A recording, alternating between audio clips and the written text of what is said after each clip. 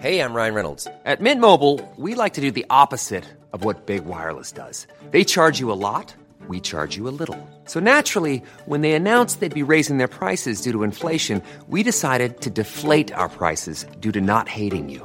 That's right. We're cutting the price of Mint Unlimited from $30 a month to just $15 a month. Give it a try at mintmobile.com/switch. $45 up front for 3 months plus taxes and fees. Promo rate for new customers for limited time. Unlimited more than 40 gigabytes per month. Slows full terms at mintmobile.com. Millions of people have lost weight with personalized plans from Noom. Like Evan, who can't stand salads and still lost 50 pounds. Salads generally for most people are the easy button, right?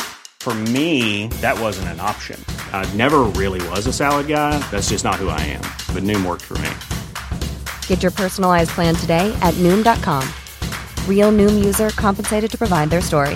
In 4 weeks, the typical Noom user can expect to lose 1 to 2 pounds per week. Individual results may vary.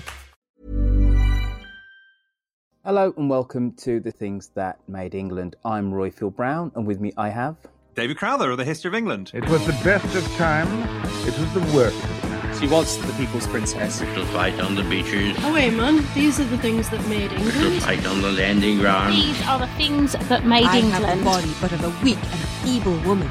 These are the things that made England. And the King of England, too. These are the things that made England. Cry God for Harry! And these are the things that made England. And St. George! These are the things that made England. It gives wind in Churchill's sails to say we can continue to fight on. Well, there cannot be many more famous events in English history than 1066. It hurts, even now. Because 1066 is important. Yeah. But there's aspects of modern British culture which I think get overlooked. So I'm proposing that this week we do Scar. For me, the English flag has, in the past certainly, become associated with factionalism and, well, hideous racist and far-right views. And it's turned into a thing of disunity and almost xenophobia. The idea of this show is to decide on what things that make England... as she is, the country that, despite it all, we feel lucky to be part of. Every week, one of us, that's David and I, will pitch an idea to the other to be designated as one of the things that makes England distinctive. Go and join our shiny new Facebook site where once a month we will post a poll where, should you so desire, you can make your own very suggestions for applications to the I Made England Award. So, without more ado, let's do it. Right, we're recording. Oh, God. Oh.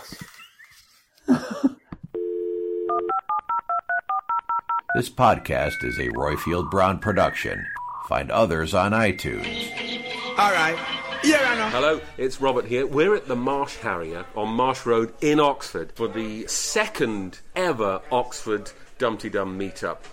Dumpty Dumpty Dumpty Dum, Dumpty Dumpty Dum Dum, Dumpty Dumpty Dumpty Dum, Dumpty Diddly Dum, Dumpty Diddly Dumpty Diddly Dumpty Diddly Dum, Dumpty Dumpty Dumpty Dum, Dumpty Diddly Dum. And Magdalen School Choir couldn't have done it better.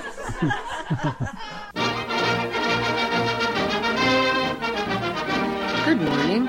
This is a public service announcement for Dumpty Dummers everywhere.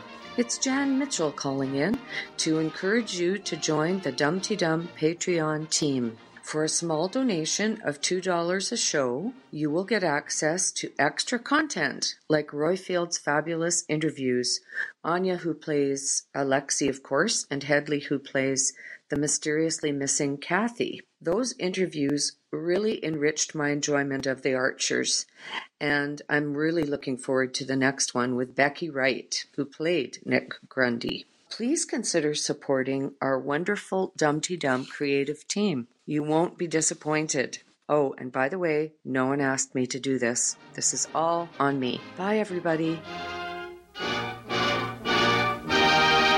Well, I think that bleep came in a little bit too early. This is Dumpty Dum, the show about the reality docudrama that is centred on Ambridge in the heart of the Midlands. I'm the shiny new minted captain of the British Army. That is Royfield Brown. And with me I have the blubbering man-child that is... Lucy Freeman. And the last part of Shula's Family Support Network, folks, is you. Now, this week's Dumpty Dum comes from the members of the Oxford Dumpty Dum meetup. They sounded in fine fettle, Lucy. They did. They sounded like there was hundreds of them. Robert texted me halfway through and said, "There's people here." I think he was expecting it to be just him nursing a pint morosely, and then thousands of people turned up.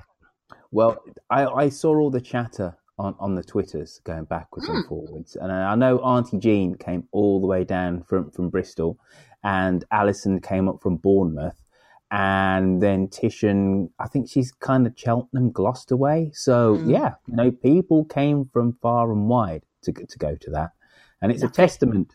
It's a testament to our Robert they could pull it off. So well done absolutely. to you, sir. Now, well Lucy, done, Robert. Yes. If somebody else would like to, send in a dum-de-dum, how can they do that? If you would like to sing us a dum-de-dum, leave us a plot prediction, or have an interview and get a job in a really small village where you know lots of people apart from any of the people you see and who see you, and everyone on the interview panel completely fails to tell your best friend in the village that you're coming back, then call us on 02030310105 or leave us a message on SpeakPipe. Thank you to Cosmo for his podcast roundups, and for the Dumpty Dogs, Shambridge for her voices, Mike Hatton for his character counts, and to Derek Lowe in the back bedroom. Derek has had a bit of a nerve-wracking week as he banks with TSB, and those of you that do know that their systems all went down. He couldn't get online to transfer money to his friend the Nigerian prince or buy his Pedis extension pills. On this week's episode, we hear views from Gemma, Andrew Horn, Blythe Spirit, and Miss Mid City. But first, before all of the caller inners, before some inane chat, before Map Corner, it's back, folks, and it's a good one. And you have to struggle through Lucy Billy Freeman's week in Ambridge.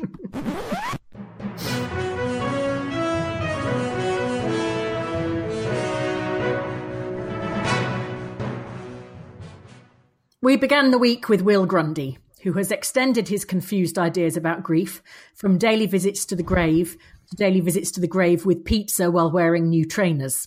Understandably, poor Jake wants to stay with his dad rather than in an overcrowded house with an old man, a load of ferrets, and a woman who keeps talking about deposits. He's a young boy, he'll be having deposits of his own to be dealing with soon. Jimus was having no truck with Shula's approach to an open and honest separation, as that approach seems to be, a big boy did it and ran away, I wasn't even there. He forced her to speak to Alistair, and yet she still managed to dodge every outright question about what she actually truly felt about anything.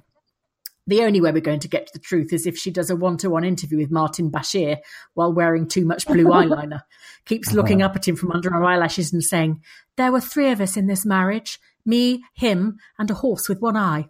Anyway, they had a conversation rife with misunderstandings. "Come back," she said. "Oh, try again, you mean?" said Alistair. "Good God, no, don't be stupid," she said cheerily. Then she mentioned divorce, and he seemed utterly staggered. What did he think followed the announcement that his marriage was over? 10-pin bowling? "I was hoping you might be a bit upset," he said. I am, she said. "Could you move out the way of the telly?" Jimus is still tinkling away with Kiki. "She's quite the task mistress," he said, slavering the dirty old sod. What else happened? Oh, yes. Lexi is not up the clanger. Apparently, Adam's little tadpoles wiggled their way up and said in their best dramatic tones, "Hi, we're here to fertilise you." Lexi Egg said, "Oh, no, you don't. Not until you can sound a little bit more cheerful," and kicked them. So I've never done an impression of a sperm before, live. Anyway, Tom and Helen are back on prime irritant form. That works. Yeah, that should be your shtick, sperm impression. Who, in their right mind, when they are going to have a cup of tea around the kitchen table with their family, goes rushing off self-importantly to have what they call a pre-meet with their own sister. Oh, Tom's got to go and work on his deck and check everyone's got their ducks in a row and singing from the same hymn sheet and do a 360 on himself, which hopefully means everyone telling him what a pillock is in 360 different ways. However, Pat didn't need a pre-meet to stun the meeting into silence, as she has decided to base her business decisions on the ideas of an unemployed woman who sleeps in her car. Brilliant. Olwyn is doing a TED talk next week, apparently. Helen and Pat took Peggy some brie, some asparagus, and some rhubarb cordial. I hope to God she's not required to do a urine sample after that lot. She'll be rushed to Borchester General on a drip. Piggy lost her shit with Brian, which was hugely enjoyable. You could sense the pendulum effect of her handbag gathering momentum just before it smacked Brian a whopper right behind the ear. I picture Peggy's handbag as like Margaret Thatcher's, both a symbol and a weapon, navy blue, rigid, very shiny, encasing a Max Factor peach rose powder compact, one of those purses with a bulgy coin bit, a pack of scented tissues and some humbugs, plus the latest edition of her will and some Tipp-Ex. She conducted the entire conversation with Brian through clenched dentures. Jennifer has stuck with you through thick and thin, she said. You are thick and she is thin. I could see this ending in hand-to-hand combat, but Brian legged it back to what he laughingly refers to as his desk at the Bull to carry on with his plotting. It's not really a desk. He sits by the window staring out through the geraniums. Jolene's given him one of those pull-along Fisher-Price telephones so he can pretend to ring Martin Gibson. And he has one of the table mats as a laptop. Bless. Harassment has found a way to become even more boring, pinning Fallon, my love, up against the wall and chuntering on about pensions. I don't understand why we have to listen to Fallon, my love, and Harassment's financial arrangements. I struggle to pay attention to my own, and I vaguely care about them. Alwyn is on the run from Pat, but the net is closing in. Well, I say it's closing in. Pat asked Harassment how to find someone who had abruptly left the homeless shelter. Have you tried the homeless shelter? He said. You know, the one where you work. Pat said Alwyn wasn't a drinker, but she's lived at Bridge Farm for a week, living on leeks, watching Tom have pre-meats, and she's probably sitting in a park drinking Mr. Muscle by now. And Hannah! Hannah's back! You know Hannah. Hannah and her lack of petrol station knowledge. Oh, it was so good to hear her again. We missed her and her voice that said things. But anyway, Jazza was pleased to be her. In fact, he sounded smitten, which means she'll be off shagging someone else within days. I'm plumping for Alistair. And that, as William would say, is the end of. Your Harrison sounded like Cholton from Cholton and the Wheelers. Hello, I know, I get hello, lady. Hello, lady. I get New Lancashire, daughter. I go a bit Jane Horrocks. Yes. Is Harrison Lancs and not Yorks? I get the two mixed up all the time. I don't think he's Yorkshire. I think he's Lancashire. We'll have to ask him. How are we going to do that then? I don't know. I'll tweet him now. Yeah, you do that. Tell you what, Lucy. Whilst we're on accents, there's a tiny little diversion. My interview with Annabelle Dowler, who plays Kirsty, yes. She goes through Merseyside accents rather well, very quickly. Yeah. Yeah, and just the fact that she's actually from Formby, and she does a Formby accent, then she does Liverpool, then she does Runcorn, and it's an absolute tour de force. And then, is it Southport? And she says, when you get up to there, then they start to sound a bit kind of Lancs and stuff, and I suppose a bit like Chalton and the Wheelies. But anyway, yeah, it's good. It's good. I was just very entertaining, very passionate woman. Now, last week in Ambridge. Yes. Where do you want to start? Ooh. That was heartfelt, wasn't it? Yeah. Well, I can't really. I can't really believe in this Martin Gibson chucking Will out thing. I tell you what, I can't believe. I can just about believe that somebody would be insensitive enough when one of your key employees, their wife has died, and after like 3 weeks, you snap yourself out of it. I can believe that because there's certain people of a generation that will just be like, well, you've had more than long enough. What I don't believe is that Brian wouldn't have been more outraged and would have just marched around there and says, Martin, how dare you? That's the thing which I don't get. Him saying, well, he's now the chairman of the board, he won't listen to me. Come on now. And also, Martin can't have done that in isolation. He would have had to have had the agreement of the rest of the board. And I can't see Annabelle Scrivener and all those people agreeing. You know, it was sort of...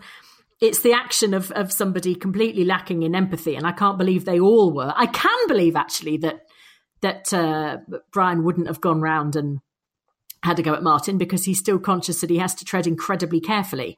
But, yeah, it's But he sounded so. I mean, it's a proper boo hiss, melodrama, pulling his cloak around him, isn't it? It's a proper melodrama thing to do, throwing the orphans out into the snow. It's just ridiculous. And the PR for that would just be absolutely appalling.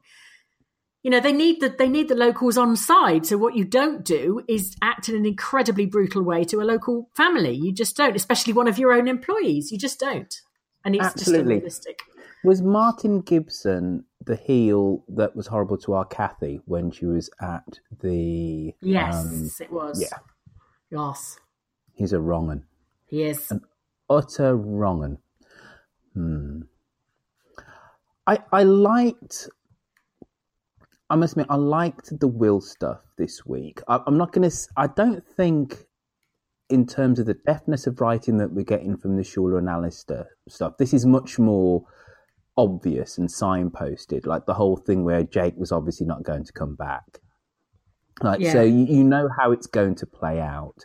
And obviously with Will, in effect, just wanting to buy the children's affection and loyalty, which is completely not understandable in that situation. You're lost, you're bereft, you don't know what to do. He's trying to smother them. But it's signpost. But we are getting the interaction with Ed. So with Eddie, also with Ed. That Ed's been there for his brother. So I'm loving all of that. But he's even made friends with Emma now, hasn't he? Yeah, absolutely. So people are speculating on the Twitters that yes, she's going to. I think just because they're talking, I can't see, why that would mean that they're going to be bumping uglies again in the near future. I really can't. They're just getting on better, and that's okay. Yeah, no, absolutely. And he's calming down, and he's got enough presence of mind to know that he has been, though it's grief, but he has been a bit of a shit. And he says, I've been biting people's heads off. Yes, that's what he said to Sheila, wasn't it? Yeah. That was the first bit of insight he's shown since it happened, really. Yeah, absolutely. And he's not prone for insight, is our Will. So, no. And we've heard a lot of our Jazza, haven't we? Yes. I cannot remember a thing about Hannah. Me either. Really? And I was hardcore. She's supposed to have been there about 10 years ago. Yeah. I was hardcore listening to the Archers 10 years ago. Must have been in and out like a flash. Well, there's a bit on the BBC, the Archers website that gives you a little piece of background on Hannah, I think. So I suggest we all go off and read it and prepare for next week's meeting. Do you think we should have done that? I should have done that before I... Probably. We should have had a pre-meet, Royfield, shouldn't we? Bloody hell, it took us enough time to get a sodding tech working. Never mind having a pre-meet. We're talking about signposting things, because it was odd that there was so much Jazza. Odd but nice. There was so much Jazza this week and obviously last week. And I'm not saying that Annabelle Dowler has an insight, like the inside track with the script writers, but she did say, I don't understand why they don't give Jazza, the actor that plays Jazza, storylines. He's brilliant. Yeah. Let him have some romantic interest. Low and old. There you go. So, right. Olwyn, you upset that she's gone? No.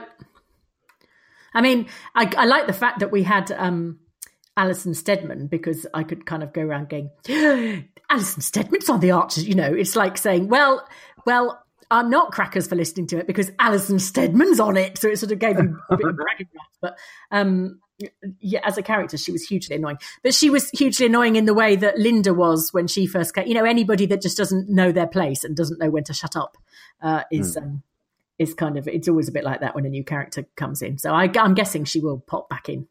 I'll go so far as to say that the character of Linda Snell was annoying for the first 15 years that she was in the Archers.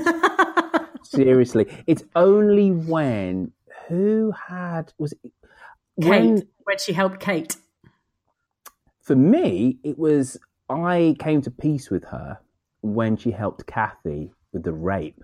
Ah, okay. So that's mid-noughts. So what's that, like 2006, 2007? Right, okay. She's been in it since the mid to late 80s. Yeah.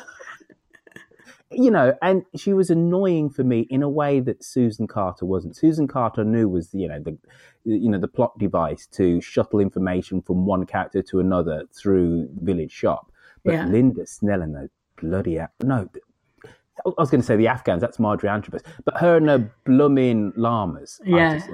But anyway, that says much more about me. This is better. But she's awesome now. Luce, how long do you think she's going to be a part of this? Because what was that name of that lovely old theatre actor that came on who played Cal Toboggan? Eleanor Bron. What's happened to her? She's in the West End. Well, and it's not as if Alison Steadman doesn't have a whole load of other things to do as well. No, exactly. So maybe that's what we're going to get. We're going to get a few more sort of big cameos, people sort of popping, guest appearances. They pop in for sort of 2 weeks and then clear off again.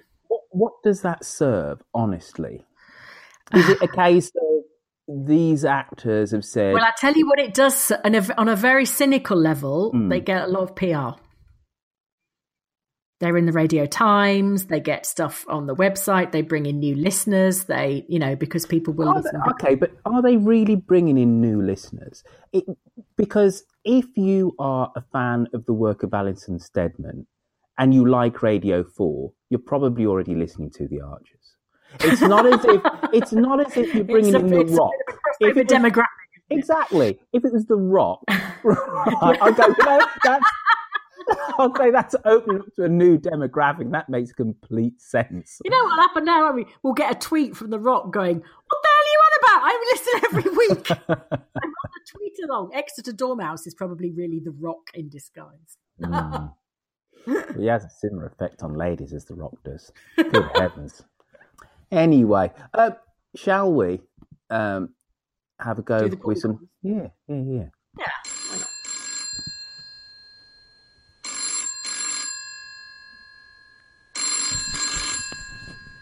Hello, Ambridge 3962. Should we have Andrew Horn first? Yes. Greetings, Earthlings. Andrew Horn here. I'm sorry I haven't phoned in recently, but the Shula and Alistair storyline has left me in a bit of a tizzy, and it's not something I wanted to talk to you about. Anyway, two things this week. Rex and Tom, or rather, what I thought was Tom and Jazza moving pigs, but turned out to be Rex. I wondered why Tom was calling Mr. Aldridge and not Brian, and why he was trying to make a good impression. I thought he was going to cut Rex out from the pigs and get Neil to sell them to him direct, which was odd as Neil had already offered him the pigs. But anyway, it's the curse of these voices that sound the same. Of more interest is the whole Hannah storyline. Now, I'm sorry, script writers, but this won't do. Hannah would have been recognised by Neil. He knows everyone who's interested in pigs, whoever passes through Ambridge. He would not have forgotten her. And she would have put it on her CV because it's local interest. It's the sort of thing that would give you an opening to talk about and why you're interested in the area. So that just doesn't ring true. And if you read the notes that the BBC put up, Hannah is the one that got away from Jazza, and he had a soft spot for her. So there will be a storyline there, I'm sure. But of more interest or possibility is that she fancied Chris, and she had to be steered away by Jazza and told that Alice was there. Could she be a shoulder for Chris to cry on as Alice implodes? Ooh. I think we need to watch this space. I think Hannah is going to bring trouble. Bye for now. Nice to hear from you, Mr. Horn. Yes. But I don't think the fact that Neil didn't recognise Hannah is in dispute. It's the fact that Neil didn't tell Jazza that she was coming back when Neil knew that Jazza and Hannah were friends. Yes. Isn't that it? Well, I mean, she must have said in the interview that, you know. Basically, what they wanted, what the script writers wanted, was a reveal, didn't they? Yeah. But they still could have made it much more plausible and, you know, that she would have been recognised by various people and still had the reveal. Oh, it's Hannah from blah, blah, blah, remember, etc., etc. Yeah. But, you know, just as a brief aside, and I'm not going to chunter on about this because I did do before, but this Alan and Shula storyline, and I have applauded it for the subtlety, the nuance, and the deftness of the writing, but it actually is affecting quite a few people. So I've had a couple of people message me, DM me, and say, bloody hell, this is just playing out, you know, what's happened in my life. Oh. And if you are of the single variety, and invariably, if you're listening to this, you must be a fan of the Archers. Though I do know there are 3 or 4 listeners that don't like the Archers, but listen to Dum Dee Dum anyway. There is, on Facebook, there's an Archers single social group. It is absolutely brilliant. Now, Liz, as part of doing this job, I sign up to the majority of Archers kind of groups, and I hadn't seen this one on Facebook, and I signed up. Now, I said in my first post, I only posted once on there, and I said, has anybody actually met? There's about 120 members. Has anybody actually met, and has, you know, Cupid's arrow, has it found its mark on this group? Of which I had 5 or 6 lengthy, beautiful answers where, you know, these fans of the Archers have met each other and are now living together because of this Archers single social. But when what you really realise is it's not necessarily a knocking shop for Archers fans to, you know, to bump uglies, as you would say, together, but it's a support group for people who are, so, you know, out of a relationship, still struggling through a divorce. It's absolutely brilliant. I can't recommend it enough. Yes, the majority of the members are in the UK, but it's not necessarily about meeting up with fellow Archers fans physically, though that has happened, and as said, some have coupled off. But it's a support group. So I've seen people saying that they're struggling today because the last stage of their divorce and their ex-partner solicitors kind of writ them a nasty letter, and or talking about ex's new children in their life. It's brilliant. Can't recommend it enough. Archers Single Social. Go there on Facebook. Go find them. You have to answer an Archers question to get in, because I do want people who, not just random singers, you know, which is very good. Yes. But when you're in, and it's a great group. I applaud everybody that's part of it. Absolutely lovely. As you were. Who's the next caller? Blythe Spirit. Hello, Dumpty Dum, Blythe Spirit calling. Well, I've just heard this week's Dumpty Dum, and thank you, Lucy and Robert, for such an entertaining show. I really enjoyed it. Just wanted to check in quickly about the Catholic thing, because I'm a very, very lapsed Catholic. But you were querying the confessional. Basically, you go into the confessional because you have to be in a state of grace to receive communion. So what happens is you go in and say, bless me, Father, for I have sinned. It has been, in my case, 35 years since the last confession. You express your crimes and misdemeanors, you're given penance, then you can exit, and then you are free to receive communion. And I wanted to I thank you for mentioning Dave Allen as well, because it brought back such fond memories of watching his programme as a kid. Absolutely loved it. And it was really funny because when I spoke to an Irish friend recently, we were talking about Dave Allen and Father Ted, and he was saying, oh, Jesus, we thought they were a bloody documentary, which I absolutely love. Quick check-in about Shula as well. Lucy, I commend your optimism for her. And, you know, I suppose we would hope that her marriage breakup will be a breakthrough. But to be perfectly honest, I just don't think that she's going to get there. She's just far too repressed, and she's just she just doesn't have the kind of insight into her own personality to get there, I don't think. What I predict is that Alistair will move on. He will find someone with whom he is so much happier, and Shula will see this, and I think even though she may not regret her decision to break up her marriage, she's going to regret an awful lot about how she went about it, and it's going to be, you know, pretty cold comfort when she sees Alistair walking out with someone who is, you know, infinitely better for him, and he's much, much happier. Anyway, that's it from me. I hope everyone's well in Dumpty Dum Land, and I'll speak to you again soon. Cheers now. Bye. Didn't I say that about 2 weeks ago? What? I said that you'd see, that he would go off with somebody else and realize, and he would realize. Yeah, well, maybe it's Hannah.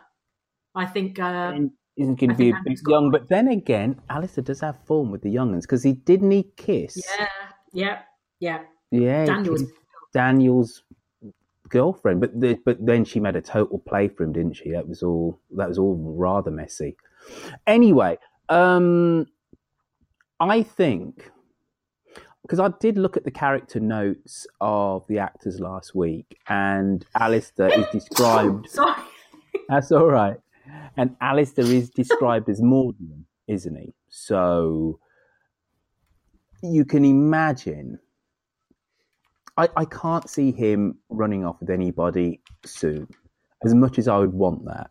Yeah. You know, he is going to wallow, and dare I say, that's part of the issue why Shula just fell out of love with him, because he's just a boring sad sack, isn't he? He's not Mr. Action. His heart is completely in the right place, but he isn't Mr. Dynamism, and he isn't necessarily Mr. Sunshine. So this isn't like Mike Tucker after the death of his wife, and within 18 months he hooked up with somebody else, and he was doing ballroom dancing and salsa dancing and stuff. Yeah. You know, I don't think Alistair has that within him.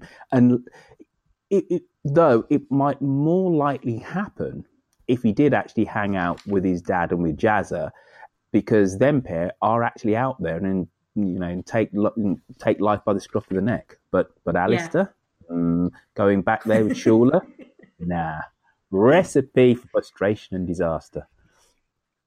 What do you reckon?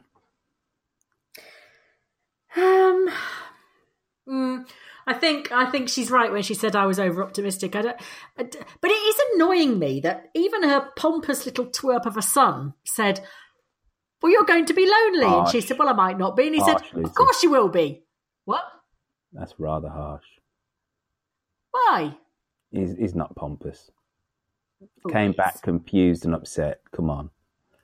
No, I know, but then it's all these people saying to her, "You are going to be lonely," and she's going, "Well, I mean, some people would rather be lonely on their own terms and miserable on someone else's, and good, fine, as long as you as long as you're prepared to make that decision, and you make it and you accept that there is a chance, then it's that kind of when she said, "Well, I've got my friends and my faith and my family and everything," and he sort of went, "Yeah, but that won't be enough, will it? Because you need a bloke," and maybe she doesn't. No, listen, I'll back you up when it comes to that, but the way that our society is constructed is that we expect people to be together. That is the default position, and anybody that isn't with somebody after a certain age, you have to explain it away. And bearing in mind that he's only ever seen his mother with somebody, it's a natural reaction for him just to say, "But you'll be lonely." She might not be lonely. She might throw herself into her work, and but it's when she's saying, "I might not be," and everyone's arguing with her, and you think, "Well, let her find out. If she is, then fair enough." But let her try. I think the character of Shula she's an odd one because she's been with Alistair, but there's no sparks for you as a listener for them as a couple. And I don't think there ever was. I don't remember, bearing in mind that I was around when they met, but I don't remember it in the way that, we remember Sid and Jolene in the shower, things like that. There's no memorable moments. No, that wasn't a memory. That was a mental scarring, can I just say? But there you go. Even if it's a scar, it's there. Yeah. The Jazza and his brief little thing with Fallon, I remember. And of course, remember Tom and Kirsty.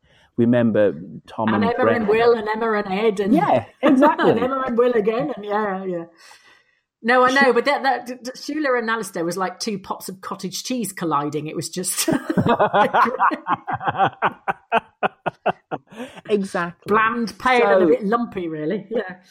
She's a bit in a way, she's just a young Auntie Cardboard. Is actually what she is. Yeah, she is. Yeah. She is. Maybe it's living in the stables, does it to you? No, it is. It's horses. Because no, it's not horses. I hope for her. I hope for the character of her, the way that she's going to develop, that something significant does happen, and then actually she becomes a character that we actually want to listen to, because very obviously, the actor can act and is committed to the role. But when you think about it, you could see Jennifer. Let's say if Jennifer and Brian split up, you would actually want to be interested in what Jennifer's doing. Yeah. Jennifer has enough. I want to know who gets custody of the white wine fridge, for one thing. Well, there's going to be the whole Arga and all of that. But put that to one side. She has relationships with other characters which are fluid and alive.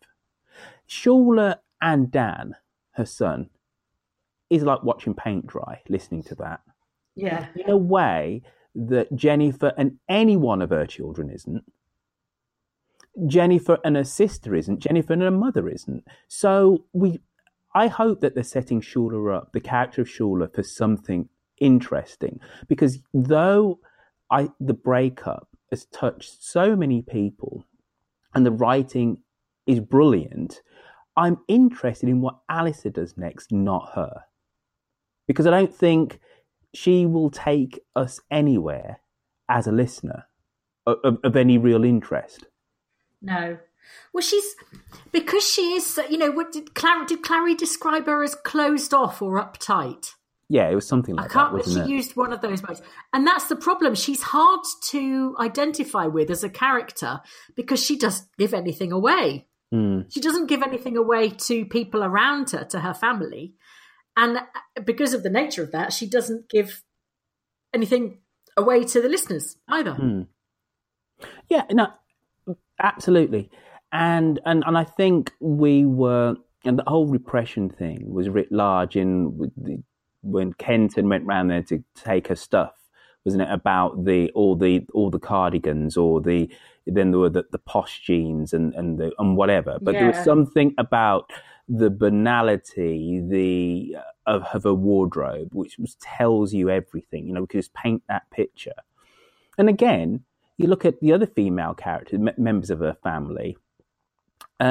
Lizzie, we don't hear much from Lizzie, but there's stuff going on there. She's still in mourning for Nigel. She has this slight conflict about moving her life on and meeting somebody else. So there was the thing with Dr. Locke, but then she kind of walked backwards. It's her and Freddie, and the fact that Freddie is like his father, and she's worried about that, etc., etc. There's stuff there in a way that just isn't with the character of Shula. So let's hope she goes off in an interesting direction there. Yeah. Shall we have another call? Yes, please. This call has echoes of the Hitler Youth. That's all I'm saying, and you'll understand what I mean. Hello. I hope I'm not too late in this call. My name is Gemma, and I recently went to the Dumpty Dum meetup in Oxford. Thank you very kindly to Robert for organising. And while I was there, I was appointed by Auntie Jean and Robert as the youth wing of the podcast. So here I am trying to fulfill this duty. I called in a long time ago, maybe 2 years, to complain about Kate, but I hope nobody remembers that.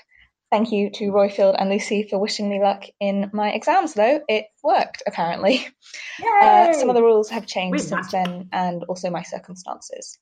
I'm a student at Oxford University, where I'm studying history. I'm a Henry Archer to the day, which means I have not been listening to a very long time technically for the Archers, but most of my life for me. I usually listen to the Archers right before I go to bed, so about 1 a.m, usually.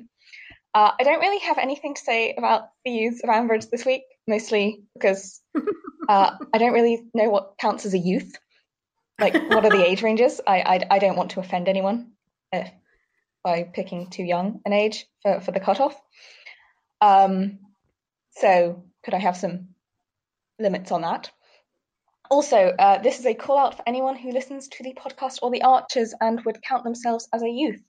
especially if there are students at Oxford, to contact me on the Twitters. I am at Could I Just Ask, so that I can get a better idea of our numbers and consider whether or not we have enough people to justify to the Vice-Chancellor the setting up of a society, or just a group chat or something. Currently, it's just me and Francis, my dumpty plant. I hope you all have a good week. Goodbye. Gemma, we love you. Your zealousness I like of a you. woman that needs to know her parameters. That is very good. I'm slightly worried that you're going to bed at 1 o'clock in the morning. That is not very good. And in Auntie Lucy fashion, I must insist that you cease and desist this and start going to bed by 11. This sounds wonderful. The paramilitary youth wing of Dumpty Dum and the Dumpty plant. Excellent. I vote under 18 is youth. Surely under 25. No! 25? You kidding? The Young Conservatives, how old you got to be a young Conservative or a young farmer? Whatever the rules are for the young farmers, that we should adopt them. Google that Hold the quickly. line, caller. I'm going to Google it. We are relying heavily on Uncle Google in this show, aren't we?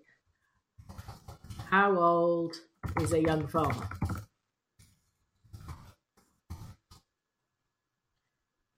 Uh, 10 to 20. Oh, to 26. There you go. There you go. You're not.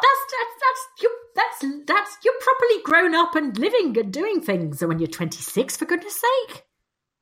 But the chances are, right, you don't have a whole load of massive responsibilities weighing you down.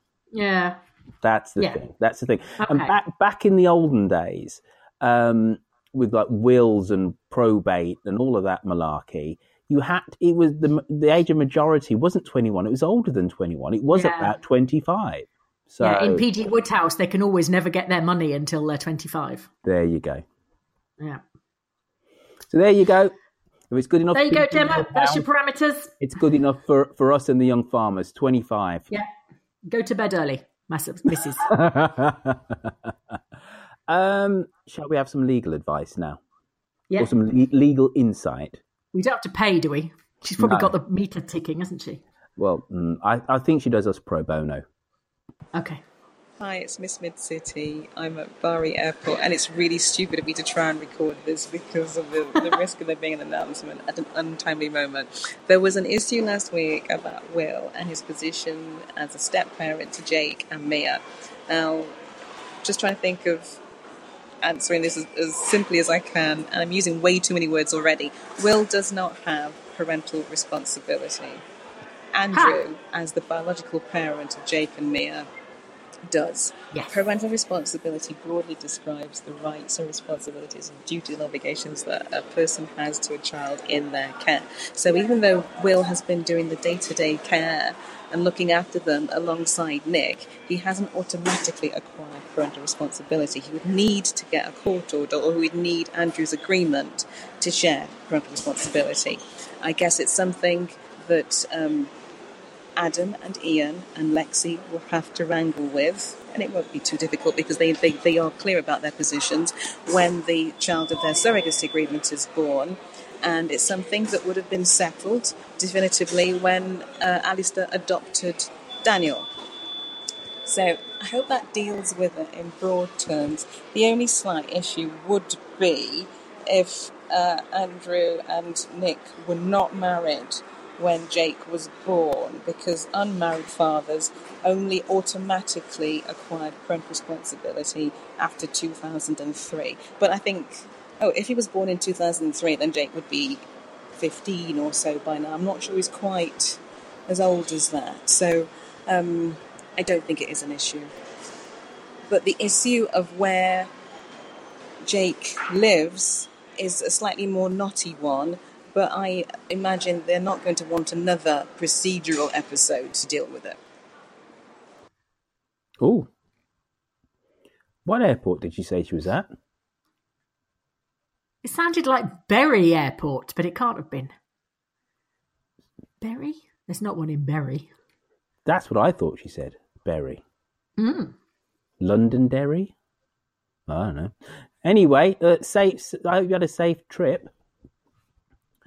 What do you think? It was work or pleasure for our Miss Mid-City? I don't know. Can't speculate on the lady's social life.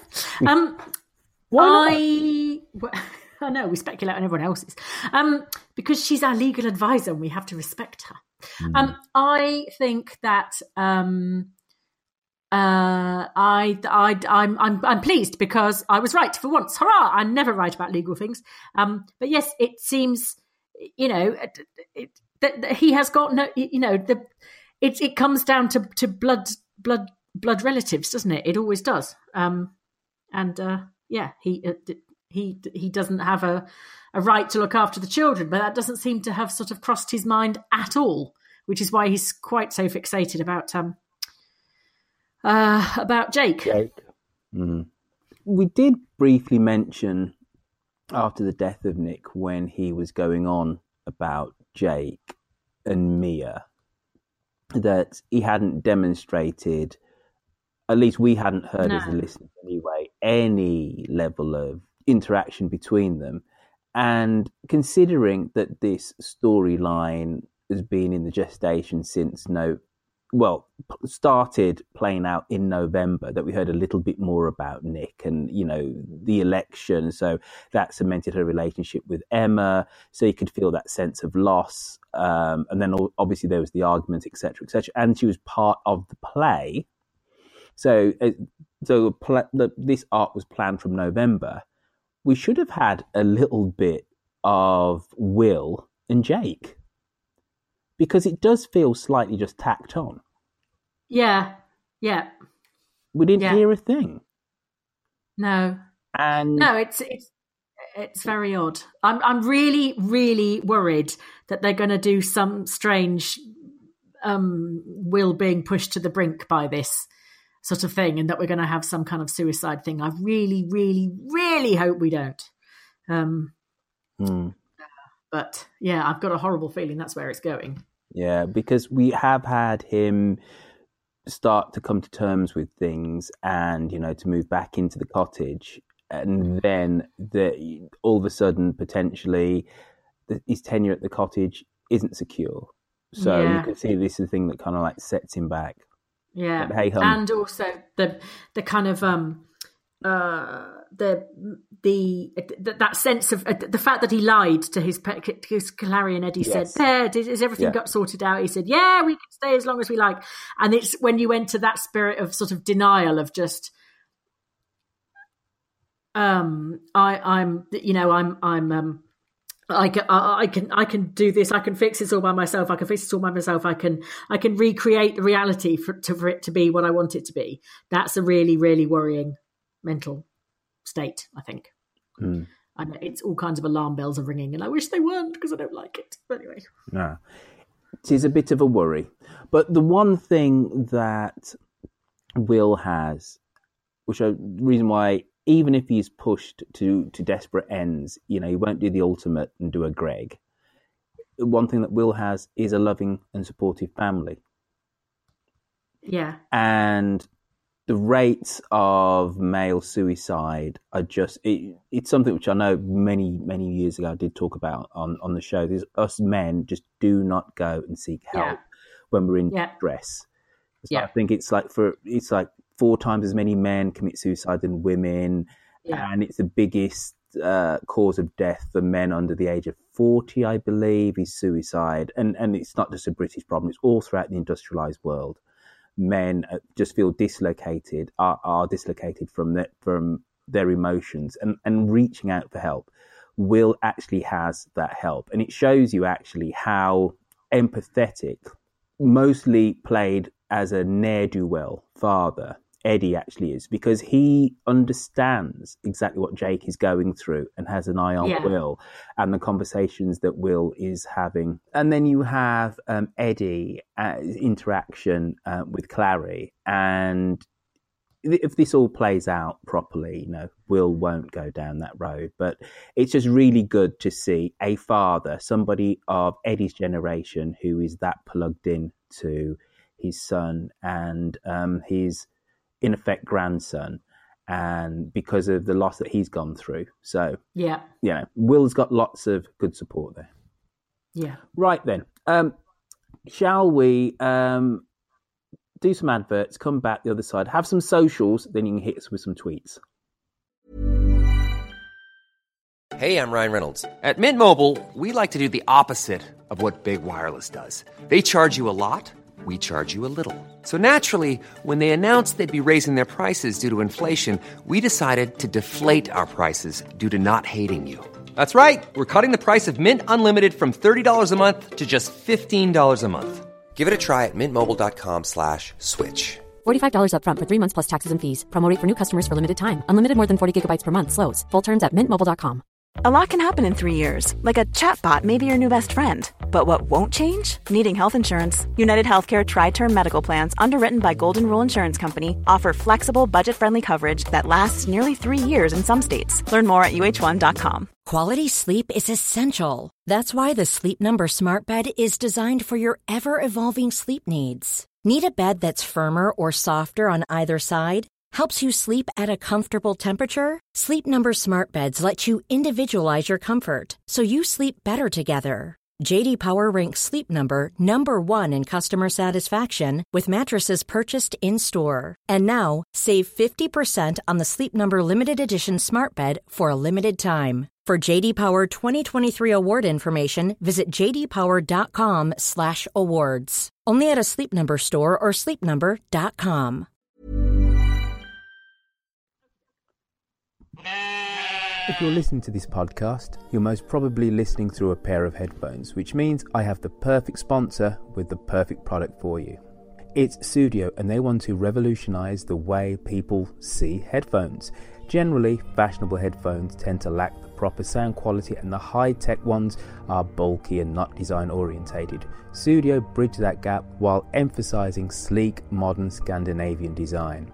To get a 15% discount on any of their wares, go to sudiosweden.com, which is spelled SUDIO Sweden.com, and simply put in the code DTD when purchasing a pair of headphones. Hi, this is Lucy, and you're listening to Walkie Talkie. Every day I walk my dog in and around Epping Forest, and there's a regular group of dog walkers that catch up with each other, and the group of us, we're from all kinds of different backgrounds. The one thing we have in common is that we all have dogs, obviously. And I sort of came up with the idea of recording these conversations because there's something quite confessional about walking side by side with somebody. There's no eye contact. You can just plod along. You know the names of their dog. You quite often don't know their name. You definitely don't know their surname. And it's just a very odd little hour out of the day, and you can get some really startling insights into people's lives because they know that you don't have a relationship with them outside of the dog. And also, if things get a bit, emotional or a bit too close, you can distract yourself with whatever the dog's doing, or you get quite close to people in a remote way. It's an intriguing sort of mixture. With people's permission, obviously, I started recording some of the conversations. And it sort of grew, and now people ask if they can come on the walk even though they don't have a dog, because I think they just like the space to talk. So this is Walkie Talkie. I hope you enjoy it, and I'll see you in the forest. Lucy? Yes? Just letting you know, I will be in the UK from May the 13th for a period, and I will be in London, and I'll be buying a dog, just so you know. Yeah, beg your pardon? Oh. What do you mean you'll be buying a dog? Good day, everyone. So not so busy on the forum this week, so we'd love you to get involved, although there have been a few announcements. So if you haven't seen them on Facebook, please go to the forum. On Facebook, we have been busy discussing Dan, who's been really paying out on his mum, and we wondered whether it was usual for people to demand answers so aggressively when a separation is announced. My feeling is that one tends to try to be a little bit more supportive, but then I'm not a young 20-year-old male who's in the army, so what do I know? Karen Cunningham said, "It's thoroughly bizarre. I could understand his concern if either parent was being left penniless and forced out onto the streets, or if either was seriously depressed as a result of the split. But neither is true. So what the actual what? Get on with your own life, Dan, and leave them to sort it out themselves. Anyway, why can't Shula and Alistair both live at the stables until it's sold or either buys the other out? It must be a substantial property with a flexible number of bedrooms, and it's hardly likely the split is acrimonious. So many ways to be cross with this storyline." Valerie Bayliss said, "Going to swim against the tide here. Surely any offspring would be shocked and hurt to know their happy parents were separating for no apparent reason. Just because you're an adult doesn't mean you no longer care. Who hasn't acted Valerie. strangely in the initial stages of an emotional shock? I am more surprised that he got so much leave." Good point, Valerie. Mari Harris said, "Why is Shula going around the houses with her explanation anyway? If Dan is being so aggressive and persistent, Shula needs to say, 'Now look, Dan, your dad's dull. I know that I'm equally as dismal, but we have nothing in common, etc., etc. Two miserable personalities in this marriage are no longer an option. Now clear off and mind your own business, and while you're about it, get your grandma and tell her to keep her beak out as well.'" Thank you very much, Murray. You made me laugh. But that does segue beautifully to our next question.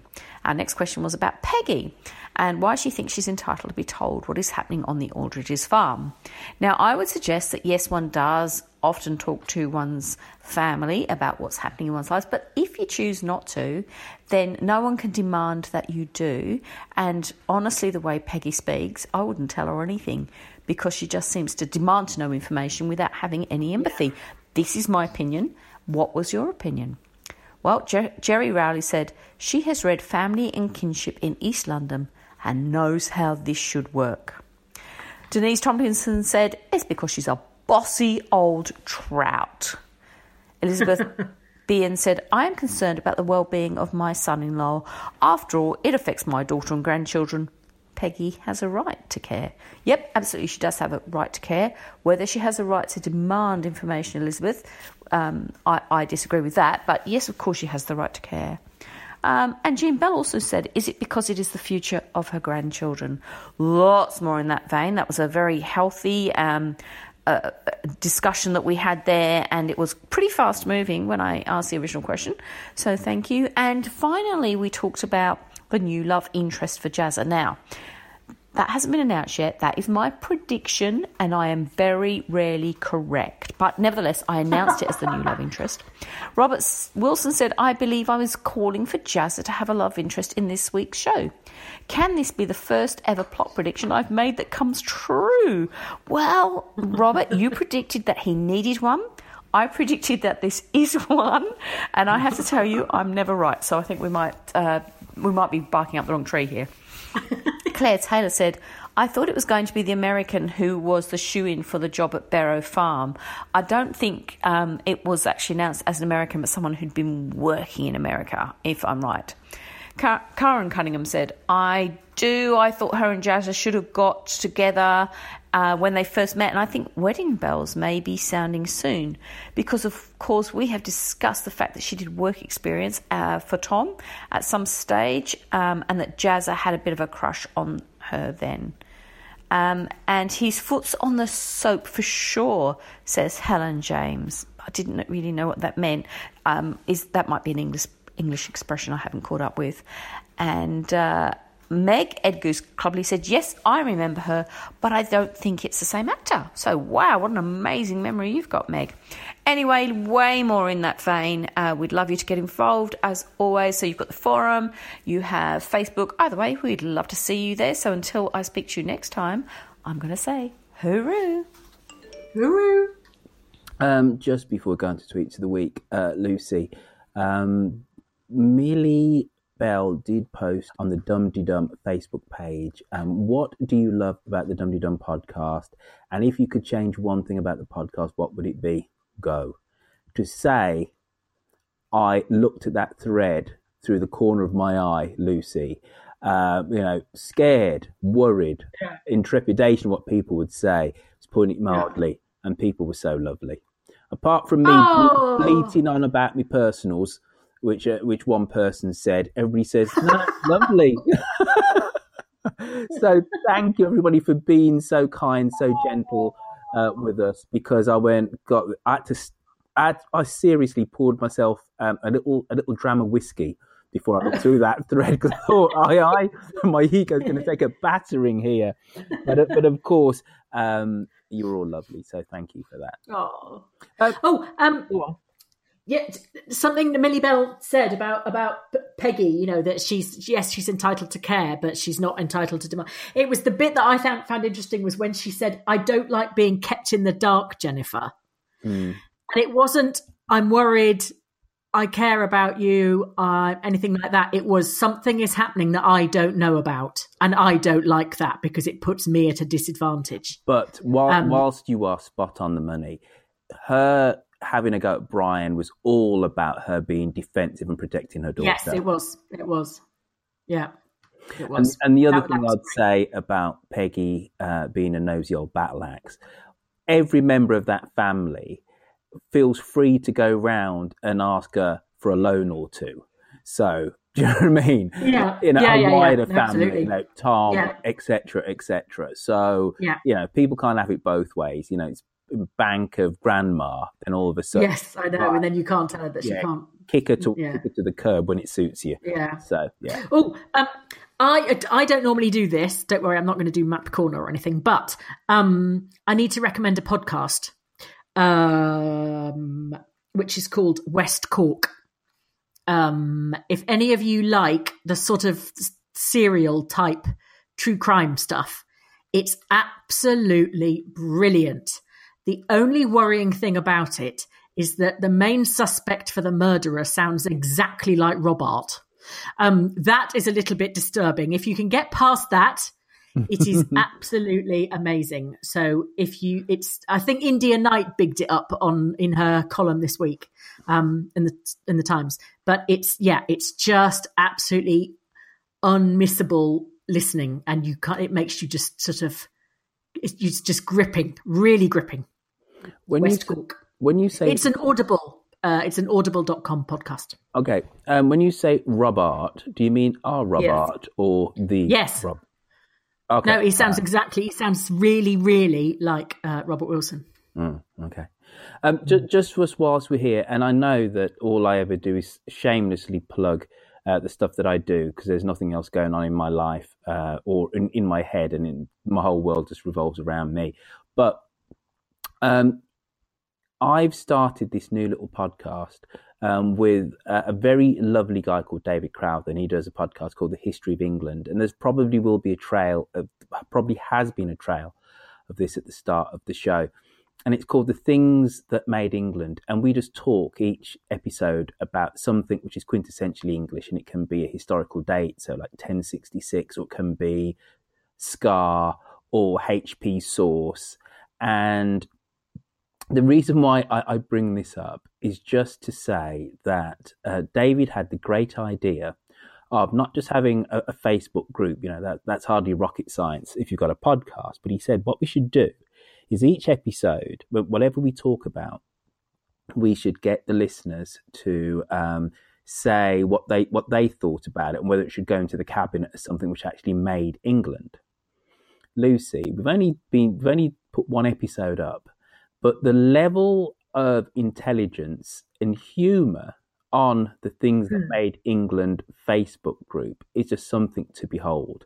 So Fiona Siobhan Powell is on there. So there's a few dum-de-dum regulars, but it's just something utterly to behold. And if nothing else, don't listen to the podcast, folks. If you just think, you know what, I've had enough Royfield in my life, which would totally be understandable, the amount of podcasts that I do.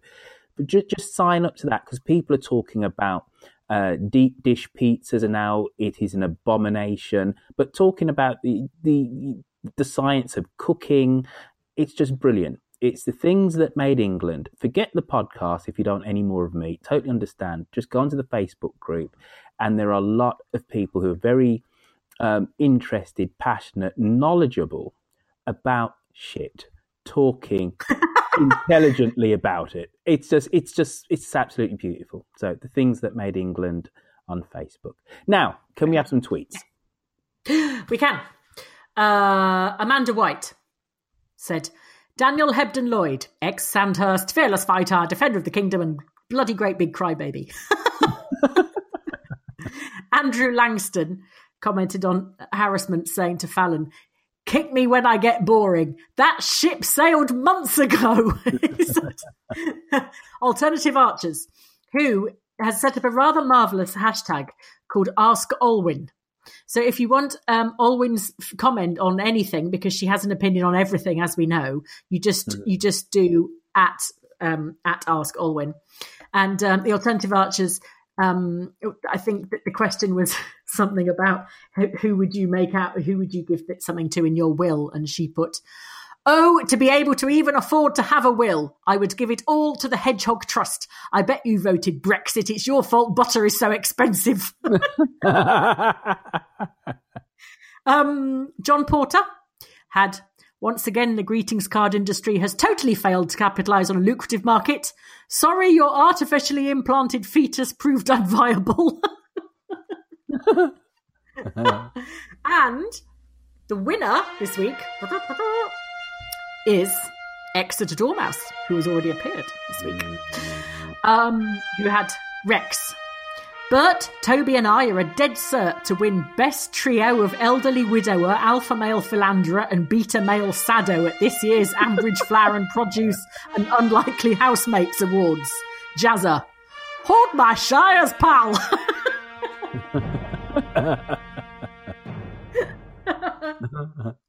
But anyway, that joke's bust now, James, because he's moved back. But anyway, it's very good. I like that a lot.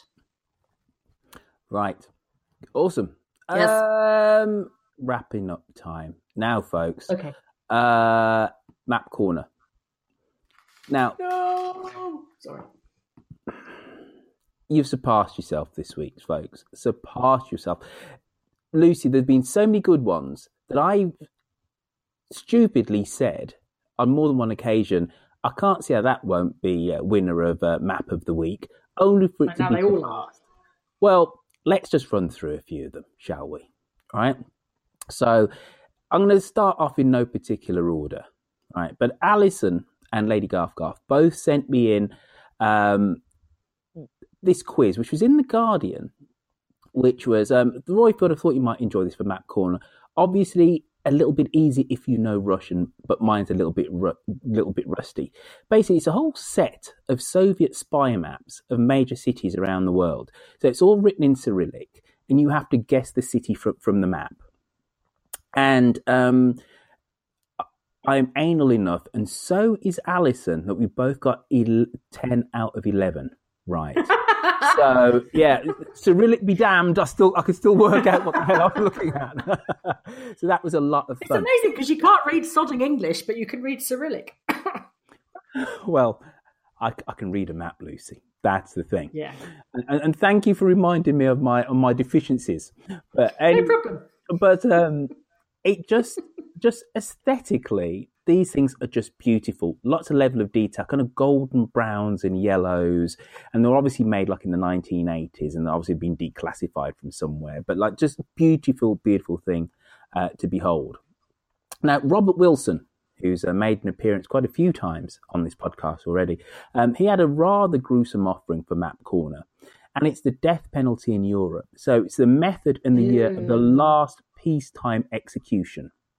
So, what year was the last person get hung in the UK? Take a guess, Luce. Oh God, is it 1963 or something? Ooh, I'll give you that. 1964. Well done. So, can I go? But I can do one. What was the name of the last person that was hanged? Oh God. Ruth Ellis was the last woman. I cannot remember. But do you know what? No one knows. Because 2 men were hanged at the same time in different parts of the country, and no one knows which one died first.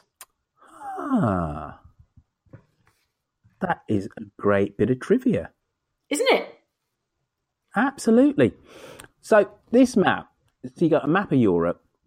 Now, where the map falls down is purely on aesthetics. So you've got this kind of like mid-green with a vibrant kind of cerise and with the blue, denoting the different methods of execution, right? So aesthetically, it's not pleasing, but the information is something to behold. So the last execution done in Iceland was 1830. So that's the earliest date. Now, Lucy, which countries do you think go in for firing squad?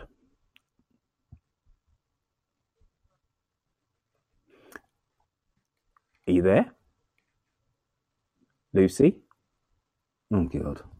Lucy? Hello? No, I can't hear you. Which countries go into what, where? Yes? You're back. All right. So, one of the glories of this map isn't just the date of the last. I lost you. You said which countries do I think go into what? I'm going back. Don't worry. Yeah. So one of the glories of this map isn't just the date of the last execution, but the means of the last execution. So you've got beheadings, firing squads, guillotine, hanging, single shot. Oh, I like single shot. That's badass, isn't it? Pow! Pop to the head.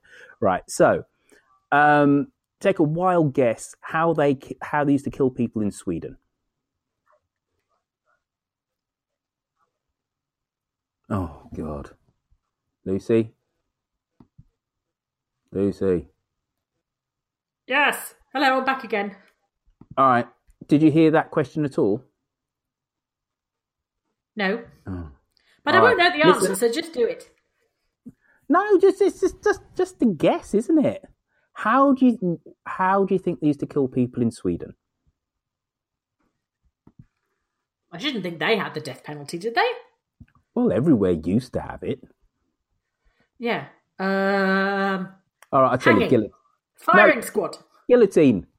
No, in Sweden. Yes. Yeah. Gosh. Yeah. But they like the single shot to the head in Germany. Right. This is horrible. I don't want to talk about this. Okay, let's move on. I just thought it was kind of quite interesting in and of itself. Claire Asprey sent in a sadly familiar picture to all of my UK housing colleagues, shared mainly for the fun of the interactive map. Basically, it's how inaffordable houses are in the UK, and the fact that the average home is now worth 7.8 times the average salary, and that ratio was around 4 times in 1997. The average home in Kenton and Chelsea is 41 times the average local wage. But that map wins out on pure aesthetics. Beautiful range of blues to aquas and greens and yellows. It's a beautiful thing to look at, but my God, is the evidence there horrendous. Titian73 sent in a map of the alleys north of Fleet Street, and they're all kind of small and higgledy-piggledy because they're absolutely medieval, aren't they? Now, Nina sent in a world music map. Now, we've kind of had variations on this before. We had a music map of the USA before, Nina.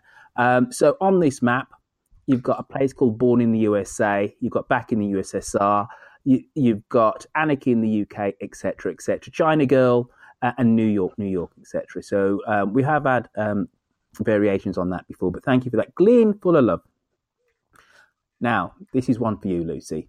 This map of the United Kingdom shows the most popular sauce, topping, condiment for chip shops by county.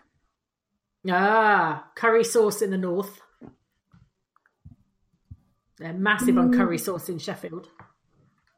Whereas, according to this, the county of South Yorkshire, gravy is more popular than curry sauce. But this sorry, I meant gravy. Yeah, chips and gravy. Exactly. So this is what you've got. Cheese as a topping, curry sauce, chip sauce, which is in brackets HP sauce, gravy, ketchup, mushy peas, mayonnaise or salad cream. in books, they go for mayonnaise on their chips. Salad cream on chips. Exactly. Isn't that kind of very continental? Isn't that Dutch?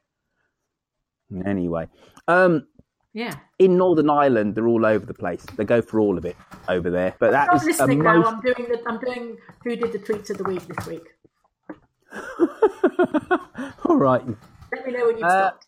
Christine Armstrong. Number of wars each country has been involved in since World War II. Audrey-Ann Carubia sent me an Oakland map. Claire Asprey and Catherine Rowan-Jones sent me in a map. And it says this is just brilliant. This map shows the biggest trading partner of each country. So you imagine a map of Europe. Now, aesthetically, it's really jarring on the eyes because it's to show you the largest trading partner of each country. And it overlays that country with the map, with the flag of the trading partner. Now, if ever you were a Brexiteer, you need to take a long, hard look at this map to show you the fallacy of what we're actually doing with Brexit. Sorry to bring politics into it, but it's writ large. So, Britain, it's Germany. So we got the German flag. Iceland, it's Germany. Norway, Sweden, Finland, Poland, Czech Republic, Slovakia, Austria, Hungary, Romania, Bulgaria, Serbia, Macedonia, Croatia, Bosnia, Italy, France, Spain, Denmark, Holland, all Germany. The whole thing's a sea of German flags. Dare I say it, they're supposed to have lost the Second World War, but they've definitely won the peace.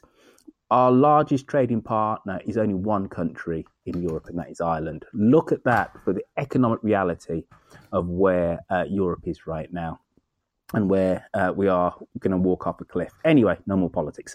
Miriam, she sent in a lovely map, which is absolutely shows a real kind of practical use of mapping. Now, I know Alison Hartley, I've spoken to her, who's one of our listeners who is blind some time ago.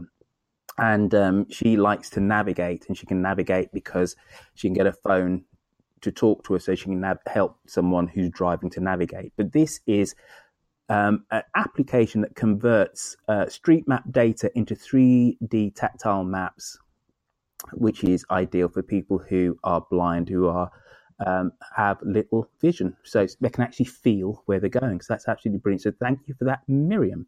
Claire Asprey sent in a map, which is just, dare I say, map porn and history porn for people like me. It's a map that superimposes the border of the German Empire with the electoral results of the 2007 parliamentary elections in Poland. Now, this is one for you, Lucy. You can actually wake up again now before we come on to map of the week. It's the etymological names of African countries, right? Mm-hmm. I will edit this section down, don't worry, when I do the edit. Right, so there's a country called Hippo. What's the country? Take a wild guess. Kenya. Mali. Angola means chief. There's a country which is Land of the Blacks. Now, think about the name that Somalia. you called yourself. Good guess, but no cigar. That Somalia means the land of the milking nomads. However, the Land of the Blacks, right? Think about a British general at the height of empire who was seen as the hero of a particular battle. What was that general's name? End of the Victorian Age. And Winston Churchill was in that campaign, a young Churchill. Oh, I don't know. General Gordon, woman. I couldn't have set this up. That's who I am, isn't it? That's who you are today. Exactly. You called yourself General Gordon. So, Khartoum is where? Oh, I don't know, Royfield. Sudan. Oh, God. You've really wrung the fun out of this one. Anyway, map of the week. was sent in by a few people, by Robert Wilson and Alison, and there were a couple of others, and it's how the world sounds like a piano.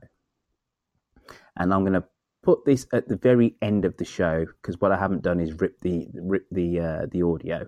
But Lucy, what you got to do is imagine a keyboard ranged to the right. Okay, it's an animation, by the way. So you've got the 8 scales, and then there's a little play line which then moves across the rest of the picture, and there is a map of the world. So whenever the play line hits a certain outline of the world, it's a certain note, and it goes all the way through. And so it starts at Alaska and it works its way east. It does America, does Greenland, it does Britain, and then hits Africa, and it's a joy. It's an utter joy, very clever, bit of fun. Our Andrew Horn, who obviously knows a little thing about music, called it tacky and cheap.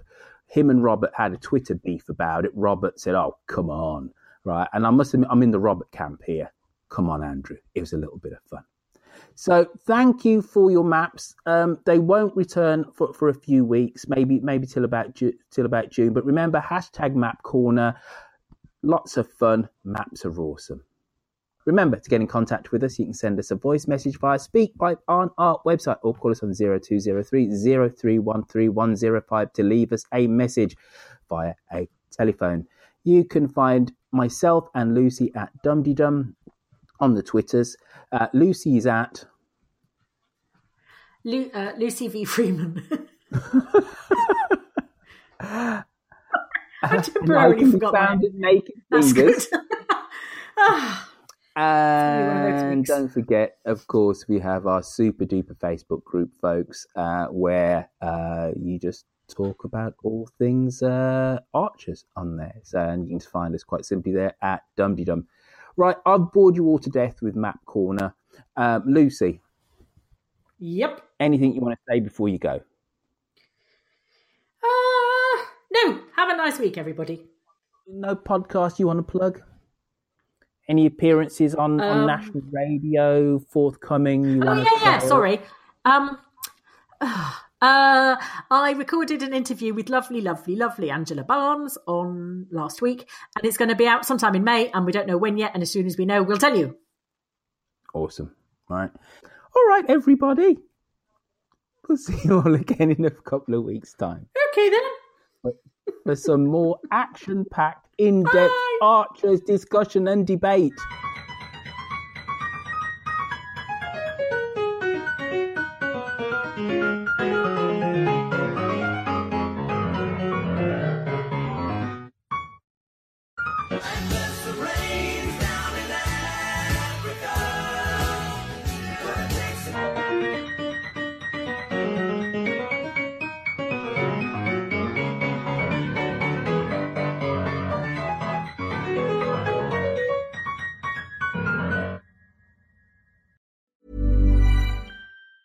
Mom deserves the best, and there's no better place to shop for Mother's Day than Whole Foods Market. They're your destination for unbeatable savings, from premium gifts to show-stopping flowers and irresistible desserts. Start by saving 33% with Prime on all body care and candles. Then get a 15-stem bunch of tulips for just $9.99 each with Prime. Round out Mom's menu with festive rosé, irresistible berry chantilly cake, and more special treats. Come celebrate Mother's Day at Whole Foods Market. Hey, it's Paige DeSorbo from Giggly Squad. High quality fashion without the price tag. Say hello to Quince.